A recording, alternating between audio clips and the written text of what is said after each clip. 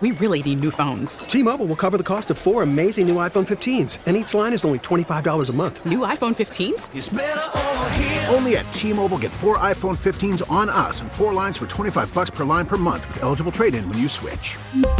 Minimum of 4 lines for $25 per line per month with autopay discount using debit or bank account. $5 more per line without autopay, plus taxes and fees. Phone fee at 24 monthly bill credits for well-qualified customers. Contact us before canceling account to continue bill credits or credit stop and balance on required finance agreement due. $35 per line connection charge applies. See T-Mobile.com. News that matters to you around the Bay, around the world, around the clock. All News 106.9 and AM 740 KCBS. Coming up on KCBS, the tech world's biggest companies get subpoenas from the House committee investigating the January 6th insurrection. California's renters get some financial help from the state for the first time in more than 40 years. And London Breed, mayor of San Francisco, appears on the New York Times Sway podcast. Good afternoon. In for Rebecca Corral, I'm Liz St. John, KCBS News Time, 12:31. Time now for our daily tech and business report with KCBS contributor and Bloomberg technology anchor and executive producer Emily Chang. So the House committee investigating the January 6th attack on the Capitol has issued subpoenas to the biggest tech companies, including Twitter, Meta, Alphabet, and YouTube. So, Emily, what are lawmakers looking for? Lawmakers want more information about how these companies responded to communications that were happening on their platforms in relation to the January 6th insurrection. They say they've been trying to get this information from Google, from Facebook, from Twitter, from Reddit, and that these companies simply aren't cooperating enough. So now they're demanding records tied to the spread of information, efforts to overturn the election, violent extremism. They want internal reviews. They want data and communications about, various posts and how the companies responded internally in non-public ways. And they also want specific information about how they dealt with President Trump's accounts, especially at Twitter. All right, let's take that one last piece that you just mentioned, the account at Twitter of the former president. What are they looking for? And they want to know how the company pushed him off or didn't push him off quick enough? Well, now we know that since then, President Trump has been booted from Twitter's platform permanently. But of course, this was at the end of the administration. There's certainly some who probably think that should have happened sooner, and others who think it was totally the wrong call overall. Then you have a company like Facebook, where President Trump has been suspended indefinitely, and at YouTube, where he's also been suspended, but YouTube has explicitly said they will reinstate him at some point.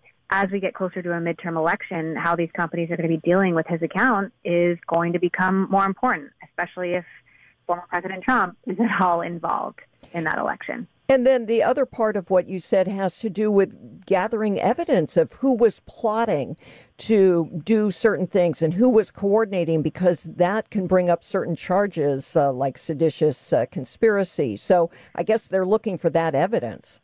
Absolutely. And some of this happened in plain sight, right, on public platforms. Some of these folks were live streaming the attack on YouTube. There were public communications on Facebook.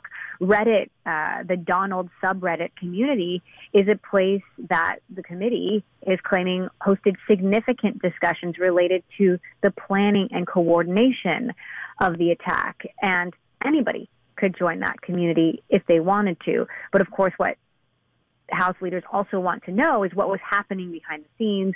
What did the companies do that we may not know? And did they ultimately do enough? Do they bear some responsibility here?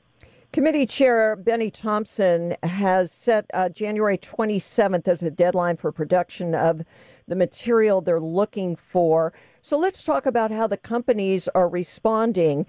Why don't they just say, okay, here's all what we have? Why don't they? Well, that's a very good question. I mean, the companies have always been very protective of user information. Of course, they wouldn't necessarily want to share anything that might make them look compromised. YouTube has said they're actively cooperating with the committee. They're committed to working with Congress through this process.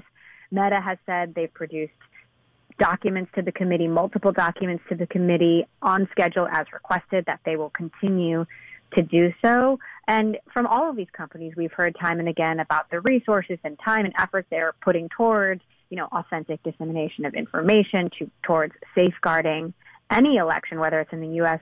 or around the world. But the question is, did they do enough, and what was within their power, or could they have done much more? All right, Emily, before I let you go, you know all the leaders of these tech companies. What do you think? Are they going to turn over the info?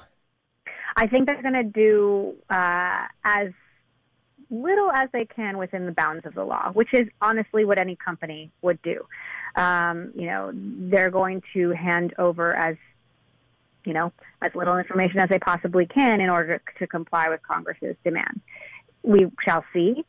Both sides have lawyers. All of these companies are very well capitalized. They have giant legal teams. They have giant lobbying forces in Washington, and they will use those, exercise those teams to the greatest extent they can. And that is truly what any company would do. All right. Well, thank you so much. We'll see what happens. KCBS contributor and Bloomberg technology anchor and executive producer Emily Chang, whose show airs on Bloomberg TV at 2 p.m. And, of course, you can hear our tech and business report weekdays, 12:30 p.m. on KCBS. We really need new phones. T-Mobile will cover the cost of 4 amazing new iPhone 15s, and each line is only $25 a month. New iPhone 15s? It's better over here. Only at T-Mobile, get 4 iPhone 15s on us and 4 lines for $25 per line per month with eligible trade-in when you switch. Minimum of 4 lines for $25 per line per month with autopay discount using debit or bank account. $5 more per line without autopay, plus taxes and fees. Phone fee at 24 monthly bill credits for well-qualified customers. Contact us before canceling account to continue bill credits or credit stop and balance on required finance agreement due. $35 per line connection charge applies. See T-Mobile.com.